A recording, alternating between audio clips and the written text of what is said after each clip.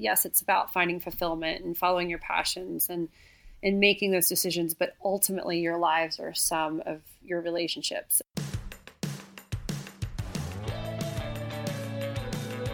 If you're a creative person, if you're a baker, a dancer, a photographer, a screenwriter, an actor, a comedian, a podcaster, and you want to figure out how to make a living doing what you love, this is the show. This is the show. Don't keep your day job.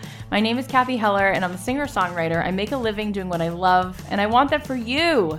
This is the show that's going to help you do that and give you not only inspiration, but some real life strategies. This is going to help you figure out how to take your creative passion and turn it into a profit. This episode of Don't Keep Your Day Job is brought to you by Blue Apron. Check out this week's menu and get your first 3 meals free with free shipping by going to blueapron.com/dreamjob. You will love how good it tastes, and you're going to love how great it feels to create incredible home-cooked meals from blueapron.com/dreamjob. Hey guys, this is Kathy Heller. Welcome back to another episode of Don't Keep Your Day Job. So I have this idea, and I just want to put it out there. One of the things that I love when I hear from you, I've been getting so many awesome emails and people telling me what they want to do. I keep asking you to send me photos. When someone tells me that they are an artist, I'm like, send me photos of your art. When someone tells me that they have a clothing line, I'm like, send me photos. When someone tells me that they love to do a particular thing, I'm like, I want to see it. And I don't know what's going to come out of this yet, but I want to just go with my gut. One of the things that I always tell you is that I want you to start because you're going to figure things out as you go. And when you hesitate and you try to have all the answers, that's just going to make everything really hard and it's not really going to help you. So I have this idea. I really want to see what you're up to. I started this show because I believe that every person is so unique and special, and I want to see people happy and fulfilled and thriving and feeling expressed. And I want to challenge you to start doing it. And this whole show is here to empower you and inspire you and give you ideas. But I know that it's really hard to get out of our head and actually get in the game.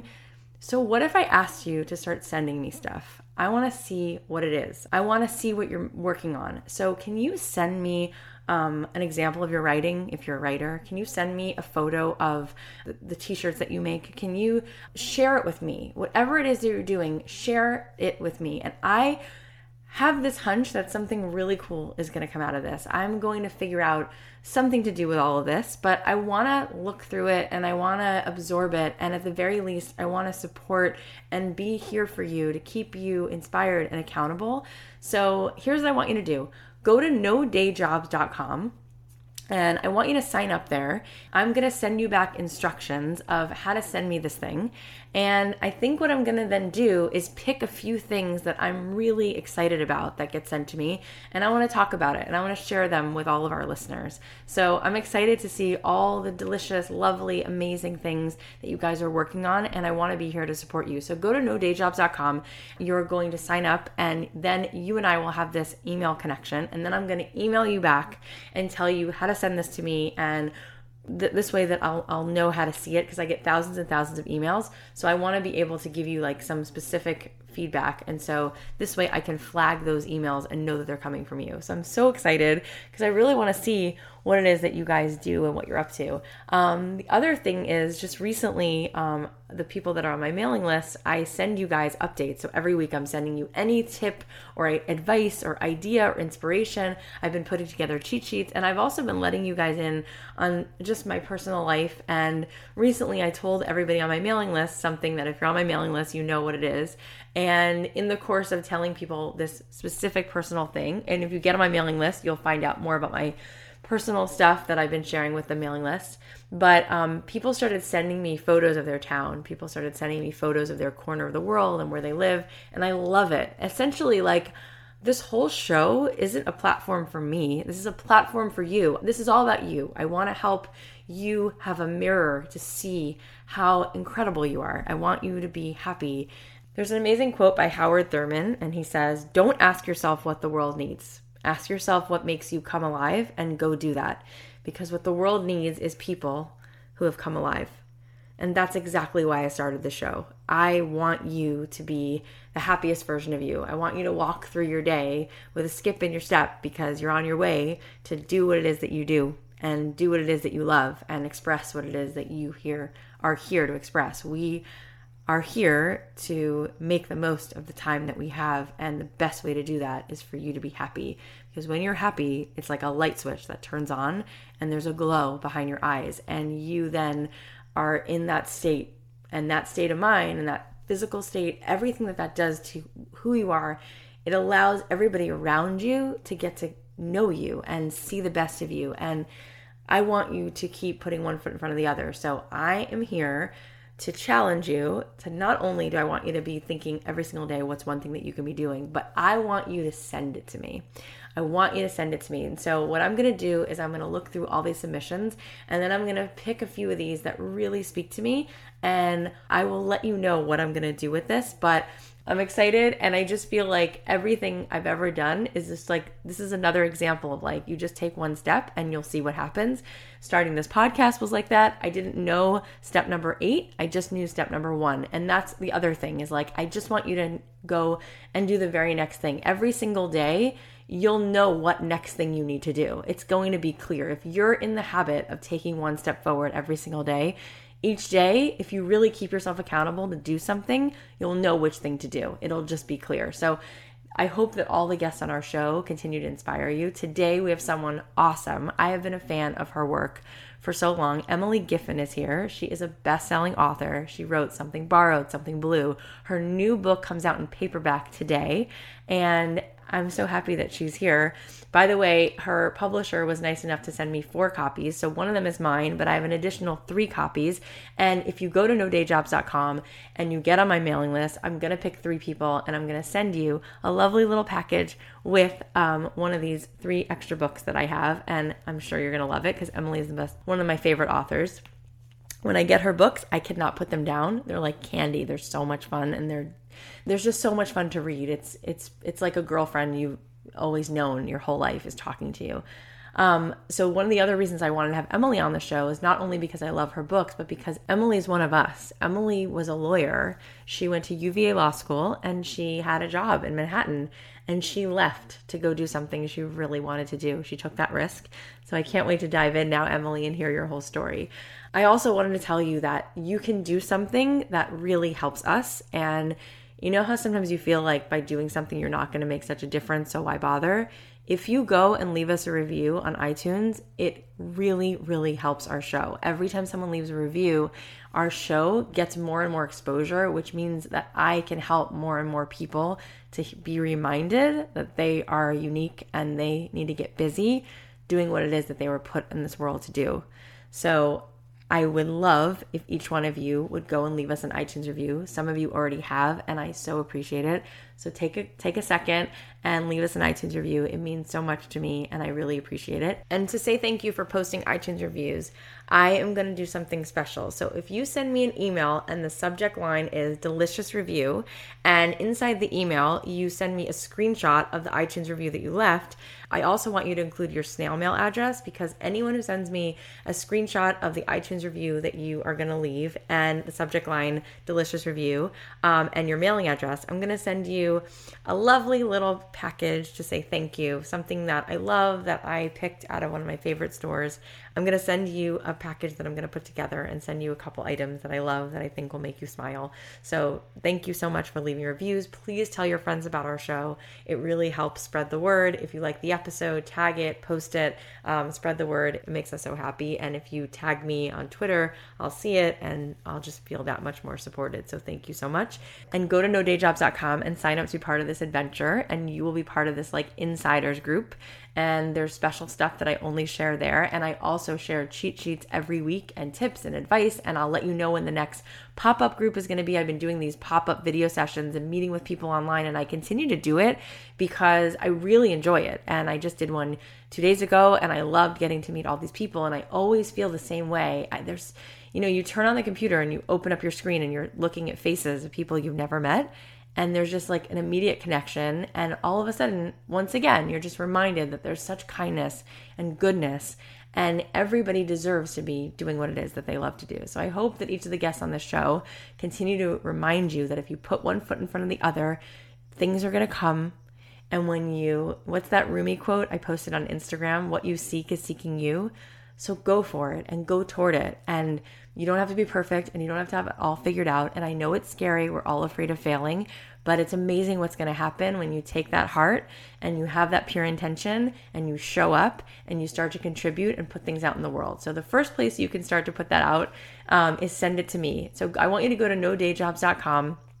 And I want you to sign up, and I'm going to tell you special instructions. I want you guys to be sending that stuff to me, and I want to look through it, and I'll start to share what I'm going to do with that next. The other thing you can do to support our show is to support our sponsors. When you support our sponsors, it's so win-win. So this episode of Don't Keep Your Day Job is brought to you by Blue Apron. You can check out this week's menu and get your first 3 meals free with free shipping by going to blueapron.com/dreamjob. You're going to love how good it feels and tastes to create incredible home cooked meals from blueapron.com/dreamjob. You know, not all ingredients are equal, and we know that as moms. I've got 3 little girls, and I want to make sure that the food is fresh and high quality, so Blue Apron knows that, and they're going to give you a great experience. They're going to send you stuff. It's not pre-cooked, right? So every week we open the box, and it's interesting stuff. It might be Thai dishes, it might be Mexican food.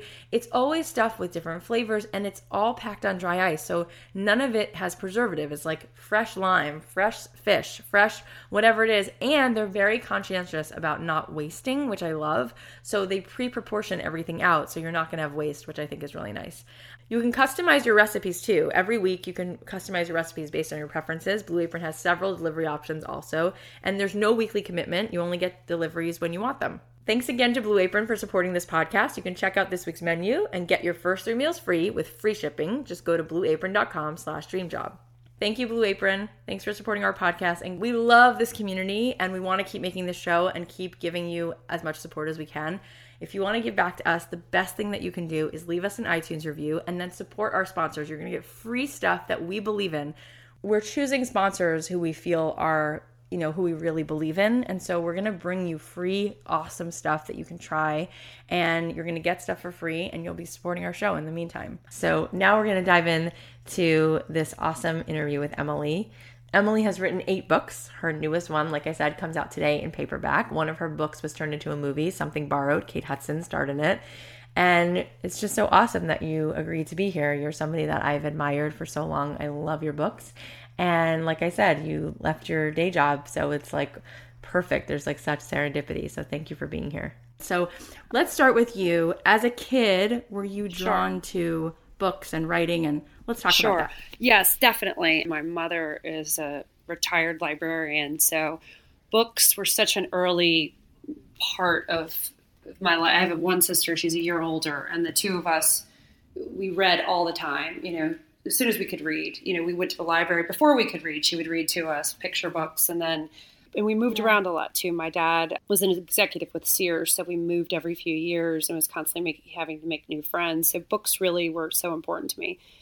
When I was little, the step past the picture books, with the first sort of chapter books I read were all the Beverly Cleary, the Ramona books, and Betsy Tacy and Tib, which the Maud Hart Lovelace, I don't know that kids are reading them as much, but The Little House on the Prairie, a lot of the series, but they just were, they were my friends. And very quickly after I started to read, I would write my own stories. And I remember in the first grade, they asked us what we wanted to be, that it was sort of a school question that the teachers were asking. We all had to fill out what we wanted to be when we grew up. And I remember in the first grade, I said I wanted to be an author. So it was something that's just always, wow. I never stopped saying that. Even later in life when I was in high school and college and making those decisions, in the back of my head, it was something that I wanted to do. And it was always a part of my life. I mean, it changed forms along the way. Like in high school, I was in the creative writing club, but I was also like editor-in-chief of the newspaper, and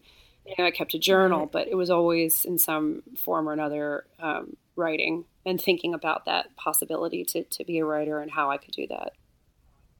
I know from reading your bio that you wound up going to great schools and even UVA Law School, which is one of the best of the best, if not the best sometimes. So what happened in high school that made you then decide in undergrad to pursue something else, or were you pursuing writing in undergrad? I did consider the journalism angle for a short time, particularly sports writing, which one of my 8 novels is sort of about sports, but for the most part, I changed my focus along the way to just more back to fiction. But I think what happened is when I got to college, I majored in history and English, and I still was sort of thinking along the lines of writing. But when I decided that I wanted to write fiction, and that's really what I loved more than, journalism, again, I think it's the whole introverted thing and just my love of, novels. But I thought to myself, okay, you don't graduate from college and just start writing, novels. Like, you need a job. Like, I needed a real job. And I think law school for many is the path that is chosen when you're type A and you have this, great transcript. I had straight A's in college, and I thought, okay, I can get into law school, take the LSAT and get into law school. And it's sort of, I feel sometimes, there are certainly people who really want to go into the law and, whether to be a DA or work at a large firm or whatever. But I think a lot of people choose it as a default. And it was definitely the case for me. But I took the LSAT. I did well. I applied to schools. And lo and behold, I was an attorney. It was time to take the bar. It was time to pay back all the loans. And in the back of my head, though, I never stopped wanting to write. I never stopped writing. I continued to keep a journal. I continued to write stories. Yeah. And I think there are certain pitfalls that come with type A people who they're trying to achieve something that they perceive as worthy of achieving. Like, sort of like, oh, I can get into a good law school, then I certainly should, because everybody around me appreciates and values that particular accomplishment.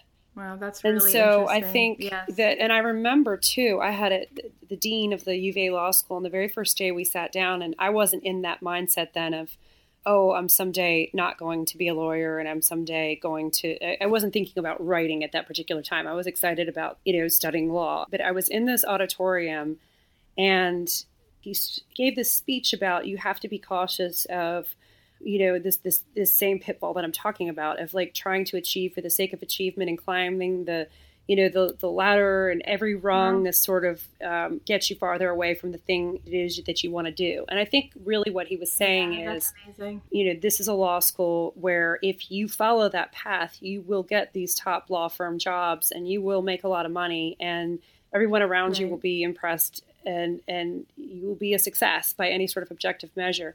But I think what he was asking us all to do is to think about other paths that we could use our law degree for, which in retrospect is pretty amazing thing for the dean of a law school to do. It's amazing. No, I would not picture that at all. And that's like, he's so tuned in, and he's basically saying to you, like, how are you going to be fulfilled? Like, not just be successful, but be successful and fulfilled.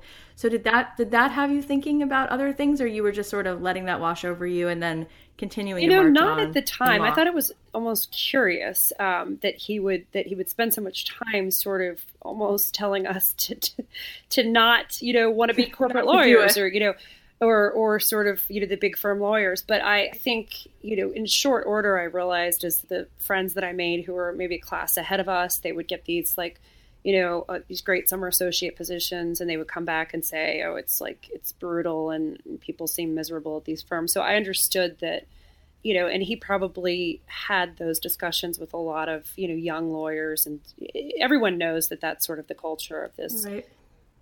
So what happened when you graduated? Where did you wind up going? Right. So again, I fell right into the pitfalls of that, I think, which turned out to be a good thing, because I think that for me, going into a large law firm, misery was so motivating that's ultimately what led me to writing. And I often wonder if I had been, a DA, I think I really would have loved that work and probably would never have quit to write a novel, which is what I think I would love more than being a DA.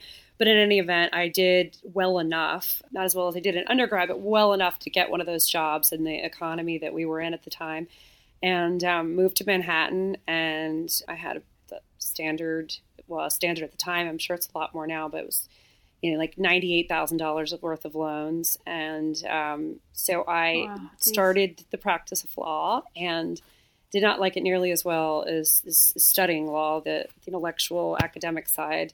And so I sort of devised a plan right away to, pay back the loans and pursue what I really loved.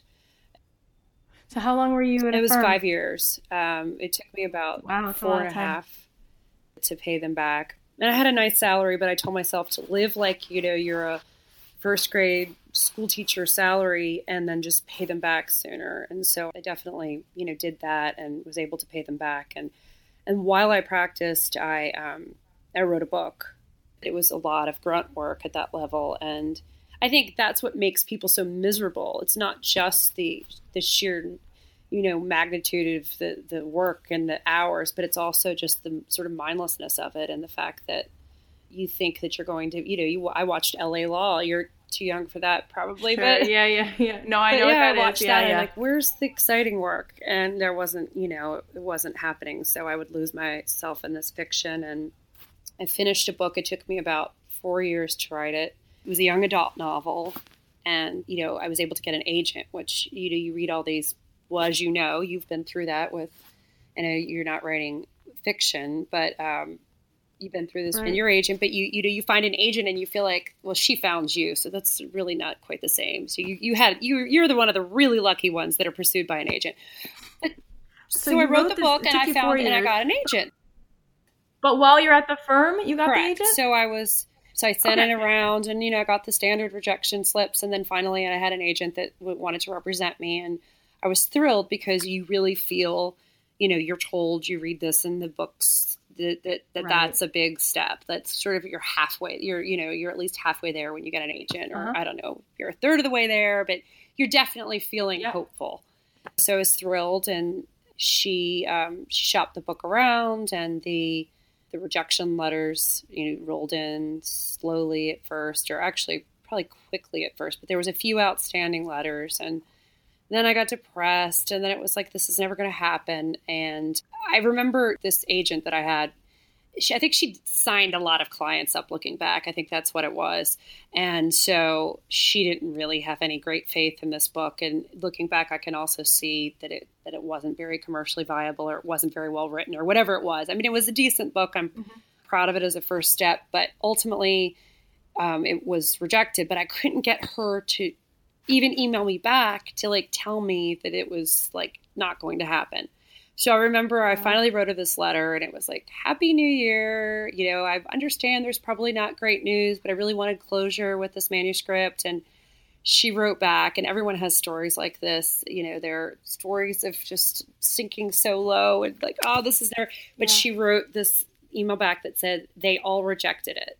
And that was it. And she didn't even write a period at the end of the sentence. I was like, I'm not worth Don't you love at this moment being able to tell this story though? Yeah. Because this says, first of all, it's amazing because we all know what happened, but it also says so much about you that you lived through that moment and you wound up here. So what's the next thing that happened? There's some grit involved here, and, persistence, and, I have to give myself some credit, but not as much as you're giving me, or not as much as people give me, because remember the other option was returning to this career that I just hated, I hated it. And I think that returns to this idea of sometimes it's better to be thoroughly miserable than it is to be just comfortable, because, I think the really brave people, and I'm sure you've interviewed many of these, are the ones that were comfortable and were happy, but they weren't happy enough. And, those are the people that really are risking a lot. And you characterized it so nicely in the beginning when you said, you had a successful career. Well, not really. I mean, I had a career that was well respected and well paid, but I was very junior and I was very miserable. So the alternative, I had two choices at that point: just sort of give up on the whole notion of writing based on, this bad experience with this agent and these rejection letters from, all the publishing houses in New York. Or I could, I could try again and write another book. So what'd you do? Obviously I wrote another book. I tried again. While you're still at the firm, you're writing another book? So I knew that it had taken me, 4+ years to write this manuscript and to go through the process. And, I had some other ideas of what I wanted to write about, but I knew that it was going, and I was becoming, slightly more senior, more senior associate. So the workload was greater, and the commitment would have to be, greater too. I wasn't on as many mindless document reviews. And so I knew realistically that it would take at least another 4 or 5 years it was hard to make that change, but ultimately I decided I was going to give myself a, 1 year deadline. So this self-imposed 1 year deadline to try again, to write another book. And that was also something that I had one very risk-averse parent who was extremely practical and, was looking at what I had accomplished to that point in graduating from a top law school and getting a good job and, Right. Getting good reviews and all of that. That was my father. And he was understandably just worried about, we're coming into a recession, and what if you can't get another job and you've worked so hard? And then my mother, who just, I think, understood on a different level, not that she was any more supportive than my father, but I think she understood because she shares it, the love of, reading and writing and this passion for writing. And she sort of understood it more fully. And I think she's a little bit more this personality type, like, okay, try it. The worst that could happen is it doesn't work out. You have to come back. And I think that's the one thing I'm sure you hear again and again. The thing that I tell people is, I think people magnify their risks in their mind. And one of them is that you're broke, you can't get a job or whatever. But I think one of the big ones is that you'll fail, that you'll have to tell people. Oh, yeah. It's just, it's embarrassing. And you're putting yourself on the line in the same way when you pursue a relationship and you might get rejected. I mean, there's vulnerability in going after what you want in a way that there's not when you're sort of in a lukewarm relationship or a lukewarm career and you're like, I don't care. That's so true. So I think that's part of it. But I do remember there was a partner who I worked for. His name was Bob. His first name was Bob, but he was just brutal. He was really tough to work for and not particularly nice. And we were all somewhat afraid of him, and he didn't seem very happy being a lawyer either. But the day that I left my law firm, I mean, I'd left sort of in stages, like I worked a little less. But the last day that I really left with my final box of, personal items from my office, I was standing in the 42nd floor of the MetLife building in New York, and the elevator doors opened, and I got in, and he was coming out, or he was waiting, but he passed me by and he said, "Oh, you're going to write that second novel?" Because I guess he knew that the first one didn't pan out for me. And I said, yeah, I am. And he did that sort of the double gunshot hand signal. Can you picture that? And he's like, good luck with that. And I remember thinking, man, like he had this little smirk on his face. He's totally a character from a movie. That's hysterical. And I remember thinking, so sorry. I do not want him to know when this book is ultimately rejected. And I actually remember thinking, okay, it probably won't happen for me, but he's not going to keep track of me by then. He'll have moved on to his next prey, like associate prey. And I don't have to come back to this firm with my tail between my legs and announce that I didn't publish the book. I could go to a different city or a different firm. So I was still thinking in those terms of how to protect myself from this feeling of, ultimately failing and being embarrassed. And that's one thing that I do think is sort of universal to this whole pursue your passion thing. You just have to take a certain risk. Yeah. So what happened? So where did you go write it? I know you went to London at some point. Was that this, or you went there later? I went to London. I had, my mother's a huge Anglophile too. You can tell the number of times I've mentioned her in this. She's quite an influence in my life. But my sister had lived in England. Oh. She moved to London, and she had one of those work-study jobs at Harrods. So she had done this. And, I always joke that if I had been truly brave, I would have moved to Italy and written Eat, Pray, Love. But, of course, it's the same language. And I thought this is an adventure, but it still felt safe enough. And, I had, enough money saved where I was just going to try to write this book and see what happened. And so did you live with your sister, or you? No, got my own place. She was back by then. And, I wrote the book, and my then boyfriend at the time ended up moving to London too. He's now my husband, and we have 3 children. And so he was, he was with me, and because it took me longer than I wanted to write it, but it was a sort of a self-imposed 1-year deadline, and I did write it in 14 months. So I was proud of that. I just treated it like my, full-time job. I had a little side job at a printing press while I was there. Okay. Got it. So you're in London, and what happened next? So the first agent that I reached out to, of course, I was completely disillusioned with the one that didn't think I was worthy of the period at the end of the rejection statement. So I needed to find a new agent. And it's also, let's be honest, it's also always sort of helpful to not take the full responsibility for your failure, to say like, oh, well, if this happened or that happened. So in the back of my mind, I was like, well, maybe I just needed a better agent. So when I was leaving New York, I ended up leaving, my flight was scheduled for September 16th, 2001. So it was the week of 9/11. Oh, and it was actually the God. first, I believe it was definitely the first day, but I think it was like the first international flight they let out, which was, from New York to Heathrow, JFK to Heathrow. And so I was on, was on that plane. So my going away party was actually, which really has nothing to do with what we're talking about. I just think it's interesting timing. But my little party was a weekend before 9/11. And at that party, there was a woman there who wasn't a friend of mine. She was dating someone who was a friend of mine. And she was an agent, and she's very nice. And we connected. We had a great conversation about, books and what she did for a living and what I was trying to do, and my former agent and her thoughts about that, and just everything about the industry. And so she gave me her number, and I just really liked her, which I think is important to connect with an agent when you have that opportunity to have that connection, because that then they believe in you that much more. Yeah. But we had this great, conversation, and I kept in touch with her over the 14 months. And she was the first person I sent the manuscript to. And she read it quickly, and she wrote back right away. And in my mind, that was how I pictured it unfolding. She's going to represent it. And she was the person I just kind of pictured as I wrote this book, but she was going to represent it, and we would, she would find a home for it. And this was my hope, your 50% of you that believes in yourself hope. And so I sent her the manuscript, and she read it quickly, and she wrote back that she really liked it. And she thought, it was a great book, and it had a lot of promise, and she wanted me to revise it in rather significant ways. And she, one of her, for those who have read Something Borrowed or seen the movie, it's a girl who falls in love with her best friend's fiance, and it takes place over the course of really one summer. So it's written from, right before Memorial Day to Labor Day, when the wedding is scheduled for, this early September wedding. So it happens in this short span of time, and her feeling about it, which is a response that I get from some readers, is Rachel's sort of like a loser. I mean, she's so focused on this one guy. I mean, loser's a little harsh to say, but she's certainly not a feminist, not very strong, so all consumed with this one relationship. And yes, she understood that she hated her job as a lawyer, so that I had a lot to draw from there.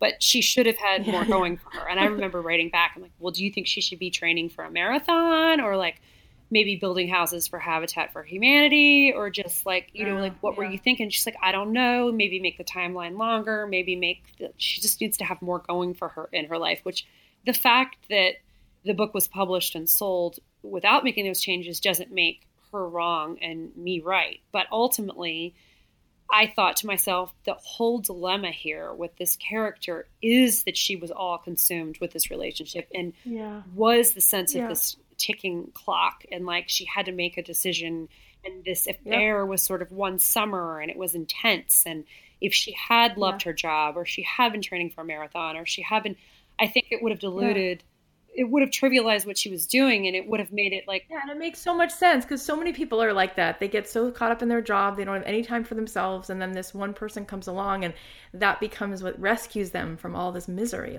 It makes so much sense. And I think, frankly, she was right. It was sort of a lame thing to do, but that was part of why she was doing it. Yeah, it makes total sense. Obsessed. Yep. So my then boyfriend said to me, I remember he said to me, he read it, and I said, I don't think I'm going to make these changes. And he said, and he hates when I tell this story because he's so supportive, and he usually is right. But he said, oh, just play ball with her and make the changes. Just throw in some hobbies or make the changes. And I'm like, no, I don't believe that this is, the right answer. I didn't believe in the changes. And that's also what I tell people. Don't be stubbornly prideful, and don't be afraid of the work, but make sure you believe in the changes, or you're at least willing to be open to them. And I really wasn't open to her suggestions. So that was tough too, because I felt like that was my great lead. That was the only agent I knew. That was the only agent I had ever met. And to say to her, thank you so much. And, maybe I'll be in touch again, but I don't I don't think Right. that's what I want to do with this Yeah, character. that It takes was tough. courage.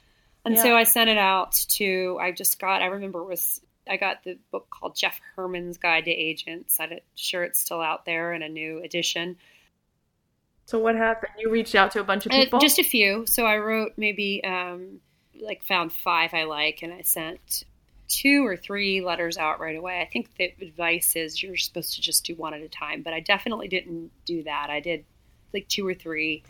And Okay. one of them that I really liked, her name is Stephanie Evans, and she wrote back right away, and she, wanted to represent me, and I really liked her, and she was so excited with what I had written. I guess she read a partial. I Yeah. think, I had sent maybe her 3 chapters or whatever it is she had requested, and she called me, and it was right before Thanksgiving, of course, here in the States, but it was not, in London. And so it was sort of a more regular work week for me. And she said, I'm going to read it over Thanksgiving. I'll, send it to me right away. And I did. And she read it right away, and she called back and she wanted to represent it. And I was thrilled. And I think that that's another sort of sub piece of advice that I give to writers is, just look for that excitement, whether it's your Yes. partner in writing something, or whether it's your agent, or, like a writing partner is what I meant. Like if you're writing a Yeah. script, or something, just look for someone that I sort knew of what you meant. shares Yeah. that spark, who gets it. And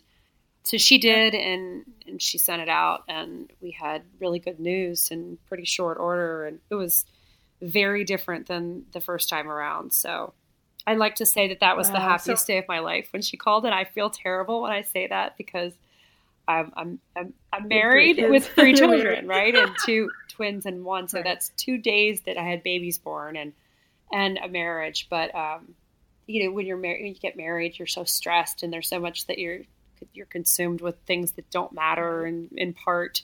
And when you have children, you're in a lot of pain. So this was definitely the happiest. It's also a different kind of achievement, like the other 3 achievements are obvious and you're doing things to better the world and you're doing your purpose, but this is like purely like yourself and your sense of self-worth and you going up against yourself and having to like compete with you and like be courageous. It's a different kind of victory, Yeah, I know what you mean. It's I mean, it's less meaningful than having children, certainly, or finding the right yeah, partner. But the different. odds are so much longer, right? So it's the fact that even among the people who believe in themselves the most, and I was probably, somewhere in the middle, I probably thought the odds were better than they were. I was sort of thinking, okay, I have maybe a 25% chance of this working out, or at times maybe up to 50, but you're still sort of amazed for me, I was, when it actually happened. Yeah. And yeah, And so what happened? She called and said, "You have a publishing deal?" she What had happened? 2 offers, and one was for a 2-book deal for paperback for more money. And neither deal was much money at all, but one was more money, a 2-book deal for paperback, and the other one was like half the money, half of the not much money, but for hardcover. And I remember calling my mother, and I knew what she was going to say, but she said, "Oh, you've got to do the hardcover." It was the whole librarian and her coming out. And, I did Yeah. agree with her. I wanted, I would have been thrilled with anything, but there's something about like the hardcover deal felt just even more real, like a library book. Yeah. Um, Yeah. Feels yeah. legit. So Yeah.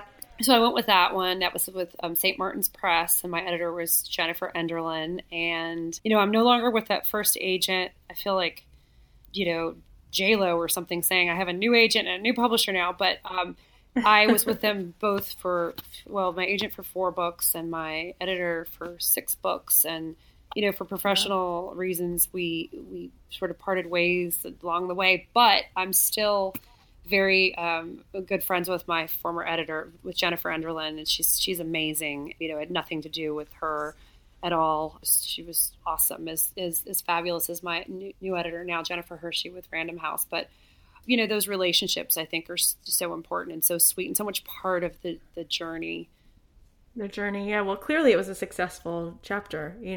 So I know that most people, well, in my world, most people know you and know your books, but just for the purpose of inspiring people, tell us what happened. So the book comes Okay, out. so And we know amazing things Well, I happen, mean, but can you not, take us through that journey? so the amazing thing was, right, getting it published. That's what I really felt. There were surprises along the way, but it really did happen, gradually. So it was a 2-book deal, and I'd only written the first one, and it was at that point, it had a different title and no cover, and they gave me a publishing date, which was June of 2004. So this was still a whole year and a half away, because it Mm-hmm. was Thanksgiving '02. So it was Uh-huh. still, it felt sort of far away. And then, of course, it was the 2-book deal. And that should have thrilled me, because what I wanted was to write books, not just write a book and return to being a lawyer. So on the one hand, it really did thrill me. Like they like this enough that I get to continue to be a writer, and, get a small advance, but enough to continue to live and write. Well, not even Yeah. that much, but just, definitely, like, it was helpful towards the goal. I could work fewer hours doing my other job. But the other part of it, honestly, was fear, because, I think sometimes when you're pursuing a particular goal, you don't think beyond that goal. So here it was, this book was going to be published, but they're asking me to write another book. And I wasn't Yeah. Wow. convinced. I certainly wasn't going to say no. It's just one book, and let's make it a 1-book deal. But at the same time, I was very, very scared at that point that I couldn't do it again, and that Yeah. Of course. I've I heard totally get this that. from other people who achieve some sort of measurable commercial success, or any sort of success that the rest of the world sees as success, where they feel like they're a fraud. And I definitely, I continue to feel that way. I mean, there's so every time I start a new book, I think, gosh, I've fooled the publishing world and my readers into thinking that I'm actually can do this. Yeah. But I really felt it at the It's like time. that imposter Yes, syndrome. yes. Is Like that what what they they call it? think, they don't really know. Yeah. My husband is a big Seinfeld fan, and I'm sure you know this because it's so out there, but every season, apparently Larry David would say, I can't write another season. Like, You I'm know not going what? to be I able to did do not it. know that, but that's very reassuring to hear. And he's so good at it, and they kept ordering more episodes, and he would say, he would have so much fear and Yes, anxiety, like I can't do it again. yes, And that's me. clearly, That's like, me. yeah, Yeah, for right. sure. So So, then, and especially, I think that was the very hardest, because this is the first time I'm writing a book knowing that it's going to be published. Like, whatever that number was, whether it was 25%, 30%, and it varied along that first year of that mhm, self-imposed, quiet deadline, when I'm writing a story that no one else right, knows about except for the few people that I let read it. This was different. right, So this was hard. And when I've talked to writers before, and book signings about reading Stephen King's memoir, I'm sure a lot of writers have read this, but the called On Writing, where he talks about writing with the door closed oh yeah, versus open. And yeah, for me, that was so important to get to the point of writing with the door closed. Like, you're writing the story.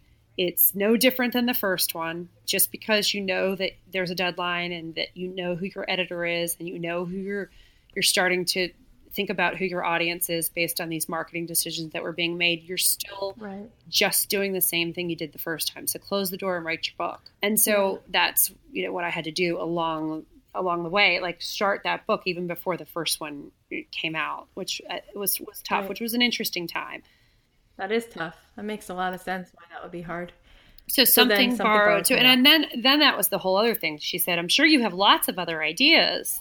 She's like says this Oh in a very right, encouraging way, and she's such a right. upbeat person, and her enthusiasm, she's so infectious with it. And, oh, I'm sure you have lots of other ideas. And I just straight up lied to her on the phone from London, from my flat in London, and said, "Oh yeah, I have so many ideas. I'm just, I'm going to have to Right. just think about them, and I'll write some out, and I'll send you some ideas, and we'll figure out the next book." And I had nothing. So I said, "Can I get back to you? Can I think about them?" "Sure, sure, sure. You have some time, and just think about it and get back to me." And meanwhile, here are my revisions for Something Borrowed. She did have changes, and as I was making them, one of the things that I was trying to do, particularly when I heard that the book was going to have this like chick lit feel to the title, and a pink cover and the ring on the front. I don't know if I knew about this sparkly diamond ring at that point, but I definitely knew it was being marketed as chick lit. I was very mindful of wanting to make sure that the characters weren't coming across as just complete, just prototypes, like exaggerated. And really now, looking back, I wish I had toned Darcy down even more. But I definitely, in my revisions, toned her down, tried to show maybe why it is that she was the way she was, like what she had insecurities. Yeah. She felt like she wasn't as ever smart as her friend. I mean, you hear this from these really beautiful women who have these insecurities. Mm-hmm. I don't know about that. I kind of have my doubts that Giselle's walking around with any great insecurity, but that's what I hear. And so I revised that character with some of those ideas in mind. And as I was making those revisions to the story, I became more interested in her as a character and trying to see her side of the story and writing more sympathetic scenes to her. Ultimately, by the time I wrote the sequel, which of course was Something Blue, and I told this story from Darcy's point of view, I think I was able to find some redeeming things to her, and she changed, and hopefully, as you say, I created some empathy for her. But that I did along with the reader, because when I sat down to write that was part of my block. One of it was the fear of people are actually going to read this, and I have a real deadline. But the other one was, I don't like this girl. And now I've signed up to write this sequel, which my editor loved the idea when I presented it to her, which I sort of presented so tentatively. I'm like, I don't know how you feel about this, right. But she's yeah, like, it might be really cheesy. And, it's not like I want to write a whole series. And, you'd probably have to call it Something Blue. And that sounds really cheesy. But what would you think if I wrote a sequel from this perspective of the other friend? Because, there's always two sides to stories, to these friendship tales. We all in our lives, women, girls, more so than men, I would say, but have these like very intense friendships that sometimes fall out or sometimes don't work out, or you grow apart. And I think the accounts of that splintering is always very different. Yeah, typically. Of course. Even when there's something black and white involved, like, the taboo of having an affair with your best friend's fiance, that's pretty clear cut. But even I think I was able to create those nuances there. So that's how I came to write the sequel. Yeah. And the books, I know that Something Borrowed is in how many languages? I think 30 languages? Yeah, 33 or something. I don't know if I could even name the languages that they're in, but. And were they all number one bestsellers? No, they weren't all. So I think my first, there were 3 of them, I think only 2. So what happened was, so Something Borrowed never, I think got what is like high as, it was on the extended list maybe, or maybe it was at 12. And then I know Baby Proof got up a little higher to sit, like Something Blue came up high. They all sort of got higher than the one before them, but they ended up all being number. So I had 3 or 4 books in a row that were number 2 that never got it to number 1, but were number 2.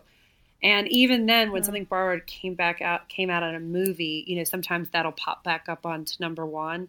But even that one ended up being number 2 because it was the same time that The Help came out. I know. Let me try to remember who I was number 2 to. It was definitely Twilight was one. James Patterson was another. The Help was another. Gone Girl was another.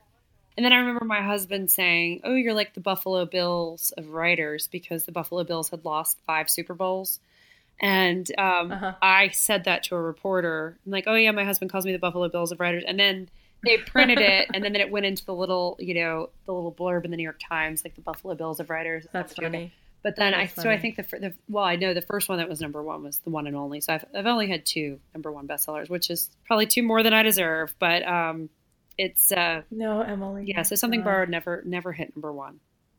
What was it like for you to see it in the theater? It happens so gradually. It's like your sort of disbelief along the way. Like, so the book was optioned early on, and then that lapsed, and then it was optioned again, and that started to lapse. Like, it was coming up to the deadline, and then a producer was interested in it, and she was here in Atlanta. By then I had moved to Atlanta from London, and she called me and she said, could we go to dinner? And she was filming. Her name's Molly Smith, and she's a successful producer now. At the time, I think she was an associate producer, but she was working on The Blind Side, and she asked to meet with me. She was filming in Atlanta, and we really hit it off. And she said she wanted to buy the option from whoever it was who had it. And so that happened. But again, she's the 3rd producer who's bought it, and it's been over the course of years, and they've lapsed multiple times. Right. So although I was excited, and it was the first time I had met with someone face to face, so it felt a little more hopeful. I really didn't think it was going to happen. Things are optioned all the time. And in fact, several other of my books have been optioned and nothing's happened with them. So I really didn't think that much of it. Yeah. But then she ultimately, of course, I learned about the process along the way, but they found a director and they got the talent attached, and then it was greenlit. And so then it's all sort of like, oh, this is real, this is real, this is real. And then by the time it happened, it was definitely thrilling and surreal and, wonderful to see it. Were you on the set? I was on set. I got Were a little cameo. I'm reading Something Blue on a bench in one of the park scenes. Oh, so that was my idea. That was my brilliant idea to like be reading the next book. So it was a lot of fun. There was a few things I disagreed with them about and would argue my case, and say, oh no, I really don't want Ethan and Rachel to like each other. I want the integrity of that male-female friendship, and I don't want there to be an undercurrent of feelings there. But I understood too that movies are different than books, and for the movie they felt that they needed that tension in the third act, and that was all very interesting to me. And I was able to step back from it and say, okay, the book's the book. It's your movie. I'm happy to weigh in, and I'll disagree with things, but it's ultimately your project. Yeah. And because I was able to keep that perspective, I think they enjoyed working with me, and they would have just cut me out if I had been, stamping my foot on the side, because ultimately you don't get a say. But you just told, over the course of this interview, you've told 2 stories about times where you stuck to your guns and other times where you made space, for somebody else's idea. And I think both of those things are important. And not everybody has balance, doing them both. But I think you need to be successful. There are times where you're good, because I didn't even notice that. That's a good little takeaway. You should be a therapist. But yeah, I think there's something really fun about the collaborative world of filmmaking and TV. Not that I have much experience with it, but just that project is such a, it's very solitary writing books until you get to the point where you're working with your editor. But it was a lot of fun working on that script.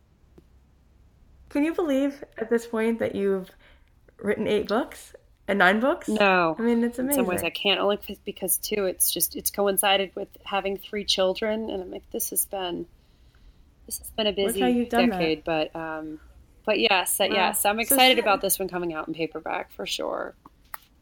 So tell us just quickly, why do you love this book and why should people go and read it? I'm sure they're going to want to read it just because you're the nicest person I've ever talked to.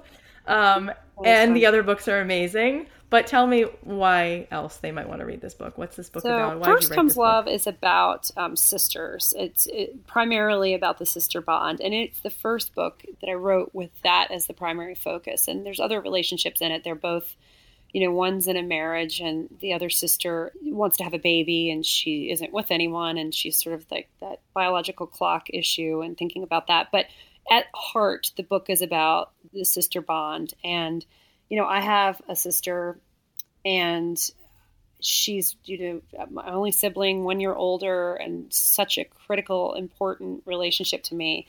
And it's interesting that it's taken me this long to really explore that relationship. But I loved writing about Josie and Meredith and their respective lives. They're facing the 15-year anniversary of their brother Daniel's death. And so the book is also about grief and how we move on from grief and how differently we can react to grief, even in one family, when you expect your reaction to things to be, similar to your siblings. But the 2 sisters are both facing that benchmark. And in so doing, they take a look at their lives and what's happening in their life, and they examine their relationships and their relationship with each other as they approach this benchmark. Wow. So it's definitely a family saga story. It's about grief. It's about sisters. It's about making our lives what we want it to be, even though it's often not, and that life's not a fairy tale, and we have to sometimes make choices and take control of our lives, which is definitely something we've talked about in this conversation. The decision to move to London and write the book has really colored, I think, a lot of my stories and characters. And it definitely does in this. And that, Meredith, the older sister, is in a marriage that she's just questioning and she's not sure about. And that's her journey. And the other sister is just desperate to be married and wants to have a child. and asks yourself the question, like, do I want to try to do this alone? And I think that's a really incredibly brave choice that some women make. Yeah. And, I wanted to write about that. So wow, I've got to shorten that answer, don't I? No, I love that answer. Those topics, I think are so relevant right now. I know personally, I know 3 women who've had babies on their own, and I think that's Isn't important. That brave? I mean, that's brave. Like leaving your job you hate brave. in New York City and going to write a book is not brave. Having a baby alone is just amazing. But whether you call it chick lit or women's fiction or anything else, I think that what I try to write about is just, real people, characters who seem very real. Yeah. And their relationships. And I think relationships are what really ultimately, we've talked mostly in this conversation about, what I do for a living and writing and so forth. But if you think about your life and the fact that you're doing this amazing podcast and thing, and you have a book deal coming up, but really when you strip it all away, like you are the same person, whether or not any of those things happened. And, and your daughter's mother. And I think that's one thing in my books that, yes, it's about finding fulfillment and following your passions and making those decisions. But ultimately, your lives are some of your relationships. And so as long as I have relationships to write about, I'll have all the material I need, whether it's called chick lit or anything else. And it's how people are remembered, too. If you think about, even the most successful people, if you go to their funerals, you're not hearing about what they accomplished as nearly as much as their relationships. And so I think that's the really interesting part of life. And if you mess those up, what is it? Jackie Kennedy said, if you bungle raising your children, nothing else matters. But it's really true. I mean, it sounds like such a cliche, but it's true that that's really the definition of like who we are. Well, how have you done this? How do you balance writing 8 books and being a mom of 3 kids? The same way you're doing this podcast right now. God, I mean, barely surviving. Oh, it's just hard. I mean, I think you said something very early on in the conversation that is so true. You just you have to accept the fact that you're going to make compromises. It's not going to be perfect. You're going to always feel inadequate you could be doing more as a writer. You could be doing more as a mother. You could be doing more. You just do, the best you can. And it's a balance, and you just finding that balance. And I think